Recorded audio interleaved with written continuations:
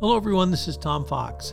Megan has been on me to take a look at some other sci-fi series, so she has prevailed and we will take up the 11 episodes, I think, of Firefly.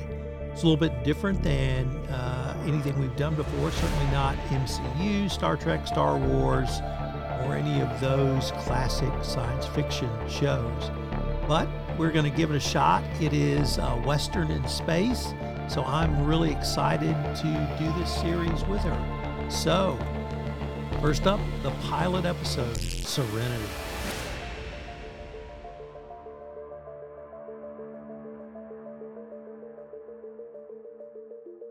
In the pilot episode entitled Serenity, Captain Mal Reynolds and his crew aboard the Serenity illegally salvage goods from a derelict ship. Because the Alliance marked the goods and the Alliance ship spotted an obsolete Firefly-class freighter leaving the scene, Mal's fence for the goods, one Badger, refuses to handle them. Mal has to sell the stolen goods elsewhere. To make extra money, the crew picks up passengers, Shepard Book, Simon Tam, and Lawrence Dobson. En route to the new buyer, one Patience, Dobson turns out to be an undercover Alliance agent who is tracking Simon Tan. Dobson attempts to arrest Simon, but he is taken prisoner.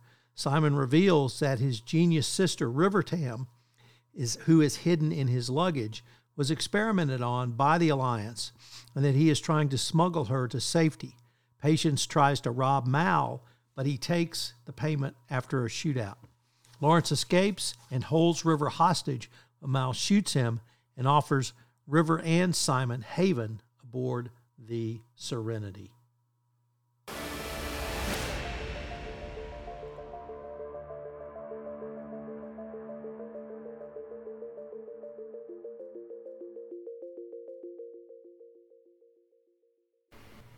So, Megan, we're going to go in a very different direction today with starting a review of Firefly. So, episode 1, the pilot, Serenity. Where should we begin? At the beginning? Let's, I think, begin at the beginning and maybe even with a little context about the series. So, if you're a listener of this show, you know that we're into Marvel, we're into Star Trek. And after much wheedling on my part, Tom has agreed to watch Firefly, which I believe is the first time for you. Going through the series. So this is by Joss Whedon, who of course we remember from the Avengers and from other things he's created. And while there are some problems with him, he makes cool TV. So the first episode we're going over today, Serenity, is kind of the current pilot, the first episode that's available on the streaming platforms. It was not the first episode that ever aired, because Fox, the network that it was airing on, had some feelings about it. They actually aired Train Job, the next episode we'll be talking about first. But this really is kind of where you get to meet the universe, get to meet the characters, get to meet the big bads in their various iterations. And I've been a fan of Firefly since I first saw it many, many years ago. And Tom, coming to this for the first time, just top of your head, what did you think? So I either made the mistake or was prescient not to read anything about this series before I watched the first one. And then I have read some commentary since then in preparation for this podcast. And actually, I think I got it right. I went, oh, this is a Western. Mm-hmm. And so the original Star Trek was envisioned by Gene Roddenberry as the wagon train to the sky, to the stars. This was not a wagon train, but it was clearly a Western, and it clearly is a Western. And so what I tried to focus on, certainly in the pilot, was who were these characters in every Western I've ever seen. Ooh. Now, being a boy, of course, hooker with a heart of gold. So that stood out immediately. Whether it's Holly Golightly, from Moon River, or, any hooker with a heart of gold from any Western, that was the one. Being a Southerner, the disaffected captain who was on the losing side. That was a trope, certainly in the 40s and 50s in the John Wayne, John Ford trilogy.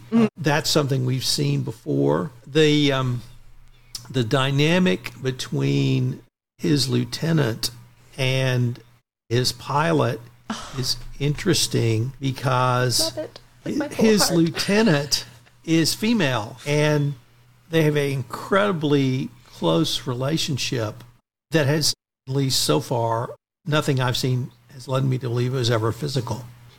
Yet the pilot, I think, being a male, I should just say, is a little worried that the captain is a little too close to his wife, who he clearly adores. Not just loves, but adores. So there's that interesting dynamic. We have the lawman on this flight. He is, in many ways, a bad guy. And then we have the stowaways. They're not stowaways in this, but they play the stowaway roles of River Tam, who is the stowaway girl running away, and I think Simon is her brother. Mm-hmm. Simon Tam, who's the genius doctor. And so they're clearly running away from something, and we get more about that as the episode unfolds.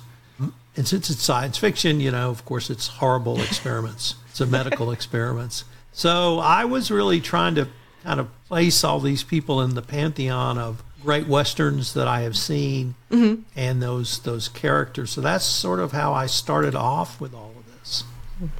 Well, do you think there are kind of similar characters in sort of the Western pantheon for like Jane the Mercenary, for the itinerant preacher, and what about the delightfully charming mechanic? Yes, and the mechanic who is completely untrained but is in sync with every piece of machine ever mm-hmm. created and just can basically feel it. Yes, the preacher, another trope. So the fallen preacher, it's not exactly a Western, but Richard Burton plays a great fallen preacher here and there. So, yes. So an interesting group of characters. Because it's a Western, we're going to go to places that are exciting. And we're on the frontier. And in many ways, that reminded me of Deep Space Nine, mm-hmm. because unlike other Star Treks, where even though they were traveling in spaceships, they weren't on the frontier. And mm-hmm. so with Deep Space Nine, for instance, we had a lot more moral ambiguity. And I suspect we'll see some of that here. But so I was just trying to, because I hadn't read anything about it, trying to figure out who all of these characters were, where they were going to sit, and how they were going to develop. So that's sort of how I spent the pilot. How was your rewatching of it? Oh, gosh. I mean, it felt like revisiting with old friends. This was, I think I first watched this, I was in my early 20s when I first encountered Firefly. And I was absolutely hooked from the very beginning. I love the world that they create, or the version of the universe that they created. I've always been a fan of Alan Tudyk, Nathan Fillion. They're longtime favorites of mine. And I really liked a lot of kind of what you mentioned, the relationship between Wash the pilot and Zoe, the lieutenant. It's one of my favorite relationships on TV, just in any franchise, on any series. They're one of my favorite couples. And of course, Zoe being the, hard, super competent fighting woman, that's like the Joss Whedon hallmark. I don't think he's done anything that doesn't have that particular character. But absolutely loved it. And one of my favorite relationships that I think has the best chemistry between that captain and the hooker with the heart of gold, Inara. Yeah, they have the most amazing chemistry. And point of record, I won't bring this up every single episode. The language Mel uses to talk about her is shameful and did not age well and should not be approved of in any way. But now that that's out there, I don't have to say it every single time he says it. I was interested, and you're right, to think about that in the context of 2023, mm-hmm. because when he said that to her, I was immediately offended, and I thought somebody's going to get slapped or shot. And then she doesn't. She's like, oh, no, I'm more of a companion. Well, that's good, I think, yeah. Let me finish. Let me Please, follow through. Sorry to interrupt. Then I thought back, when this was written, and the word is hooker, the word had less, I don't want to say less of a negative connotation, but less of an offensive connotation. So I think you're absolutely right to point that out. And even my own personal experience was I was horribly offended watching that this week. Whereas when I'd seen it when it first came out, not that I would ever call anyone that, but that word was not as offensive as it is now. So I thought that was a really interesting dynamic, and I'm glad you brought that up. Yeah, and it was an interesting choice even for when it was made, in the mid-2000s, I think it was. Especially because, this whole universe has been constructed with sex work as not just a legal profession, but one that is held in quite high regard. And then you've got our main character, who we're supposed to like the most, being a complete jerk about it. Right.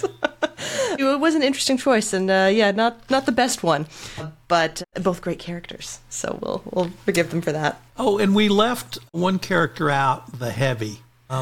Jane. Jane. So Jane is also a trope. We often get the big, not too smart, but's got a lot of common sense character. He doesn't say much, talks with his fist or his gun or his knife. But often it's the threat of his fist or his gun or his knife that gets as much done. Mm-hmm. And so I was a little disconcerted in this episode because I thought it played too much to him not being too smart. Mm-hmm. And I know that, well, I assume that won't happen down the road because you can't have a character of any interest that's that stupid. And so I'm assuming there's going to be some light in all of this. But he is this, and then, with the name Jane, I thought that was particularly interesting. Growing up with the song A Boy Named Sue. I wonder if that was inspired, or that inspired it. Right. So, but also, we've got Muscle on board. So good to point him out as well. Yeah, and I think Jane's really interesting because, as you say, he definitely doesn't come across as, to use some of the verbiage, overburdened with smarts or schooling. He always has struck me as someone who definitely can see the value in being underestimated. And sort of that's the way I think about him. He can definitely, I think it's calculated more than anything, to an extent. Typically that role is the strong silent type. And think Clint Eastwood. He's not silent. And probably that's what put me off a little bit, that, what's the phrase? Don't say something when saying something will remove all doubt as to your intellect. Better to be silent and be thought a fool than to open your mouth and remove all doubt. Exactly. So, we get the characters set up. We get the setup. They're running. We have the opening scene of the last battle between the Alliance and the Rebels. So we have some backstory as to what happened to them. Yeah, and I thought that was a really interesting opening, and I'd love to get your thoughts on it because, you see the opening scene, the very beginning of this, Western, supposed to be set in space, supposed to be space age, about the future. But that war looked like it could have been happening absolutely any time from, 1940 to now. Like, there was very little, except for maybe slightly fancier weapons. Until they realize they've lost, there's almost no indication that it isn't, traditional warfare. Absolutely right. So what I didn't understand in this first pilot that I did fully appreciate when I did reading for this podcast was the nature of the political nature of the conflict and what the Alliance meant of the winners versus the losers, and that the Alliance is essentially an amalgamation of the United States and Communist China, or the West and Communist China, perhaps more broadly. So I thought that was interesting as well. Yeah, it made me think of, especially when they were hoping for that air support and they didn't get it, really thought of the kind of like the incompetence of management that the British displayed during World War I. And the absolute abandoning of their own people. Right on Dieppe. I'm sure that's burned into the Canadian memory. All right, well, let's talk a little bit more kind of about the universe that this is all happening in, because, we've just come from Star Trek, which is very, very different. And this is kind of a completely alternate imagining to how things could go. With you've got the Alliance as kind of the main central power. You've got all these border worlds, basically the poor of the galaxy. We seem to have a world with no extraterrestrials, no non-human life forms. And another big bad, the Reavers, which I'm very excited to hear your thoughts on. Well, I thought the Reavers were that other life form, although they're apparently human. So I thought they were going to play that role. What intrigued me, though, was the terraforming of planets. And that's hinted at Star Trek in the movies 2 and 3. Not hinted at, it happens. It's not really viewed as a positive in Star Trek. But here, they find basically a rock and terraform it. And what we learn is each terraforming is different. One, because of the place being terraformed, but two, also the way the terraforming process, whatever that might be, organic or mechanical, interacts with the atmosphere and the planet itself. So it's going to lead to some really interesting variations. But I just love the idea of terraforming to form planets that people can live at, with the noted caveat that if there are native indigenous people out there, we have to remember we're both from countries that did very bad things to the native peoples. And I hope we don't find there's a series of indigenous peoples that have been wiped out by this terraforming, but that's not apparent to me at this point, if that's true. Yeah, and I think, for 20 years past, it's not a plot point. So, to the best of my knowledge, this is a human-only solar system. So that's an interesting way to look at expansion into the galaxy. And I like the whole premise that they used up our solar system. Our Earth completely gone. All that is left is the New Alliance and the Outer Worlds. So in many ways, I compared this series to the book and movie, or the book and television series, The Expanse, which I really enjoyed. And also, you had people looking for new opportunities. And in The Expanse, it was colonies created in Mars, and then people living on planetoids and asteroids between Earth and Mars, and then moving beyond Mars, and sort of the trials and tribulations of some of that, with an extraterrestrial component overlaid on top. And here we don't have the ETs yet, if they're coming, but people moving, and whether it's moving out because the Earth is too polluted, whether it's moving out for economic opportunity. I just love the thought of moving west. And, both of our countries, everybody in America, we said, go west, young man. So, because that was where opportunity was, or perceived to be. My family's from the East Coast, and a lot of younger people, you have to go west, go to Alberta, work in the oil sands. There's no money out east. So yeah, that's something that still appeals to me, the migration or immigration. My grandfather came from Italy, although he was a very young boy, so he didn't make the decision, but his parents did. So that part of a migrant ancestry is ingrained in me, and I still am excited to see people can still do that, even if it's, hardship and a lot of hard work and some privations. So I think that's cool. And on a moon. So let's talk about the Reavers. So they're this kind of mysterious, malignant force in the universe. What did you think of the way they were introduced and the way people, our crew that we are getting to know, reacted to them? So, and maybe compared to the Borg, because we've talked about the Borg a lot from our last season. Actually, though, I didn't think of the Borg. I thought of Alfred Hitchcock. Ooh. Because he says the most powerful terror is the one you don't show. And that's what I thought of with the Reavers, because in this episode, their ship passes by the Serenity. And you correctly pointed out, the reaction of the crew of the Serenity clearly implies there's some bad dudes on that ship. And let's hope they don't notice us. And so I really love the way they introduced it with the terror was the reaction of the crew of the Serenity, not the terror of seeing the Reavers. And that it certainly makes me more curious, and perhaps makes it more terrifying not to see them. But your comparison of the Borg is well put for one key reason. The Borg would not assimilate if it was not in their interest. Or, like we've seen multiple times, crew members of the Enterprise or other ships go onto a Borg ship, and the Borg don't pay any attention to people because they're no threat. So maybe there's something of that going on. But what do you see at this point from the Reavers? I thought the other one, because one of the things they mention when they're talking about the Reavers is that, and this is why I thought the Borg comparison, it came through really strongly to me, was that, they were at one point men, and they were humans who had turned in some way. Something had happened to them, much like what happens when you get assimilated and they become something horrifying, something other. So I thought that was an interesting comparison. And I think it was particularly Inara's reaction when they knew the Reavers are coming, and she had this little suicide kit. This is going to be a better way to go. I thought was just chilling. Anyway, they're fantastic, evil force in the universe. Even their lack of self-preservation, which is a big difference from Borg. They're in a radioactive ship, right? They're not even trying to preserve themselves. They're so far gone from what we'd call humanity.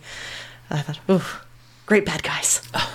I think they're going to be a great bad guy. Maybe they're not even a bad guy. Maybe they're just misunderstood. Maybe they're misunderstood. And last one, we didn't get to see too much of the Alliance, but we got to see a little bit about them.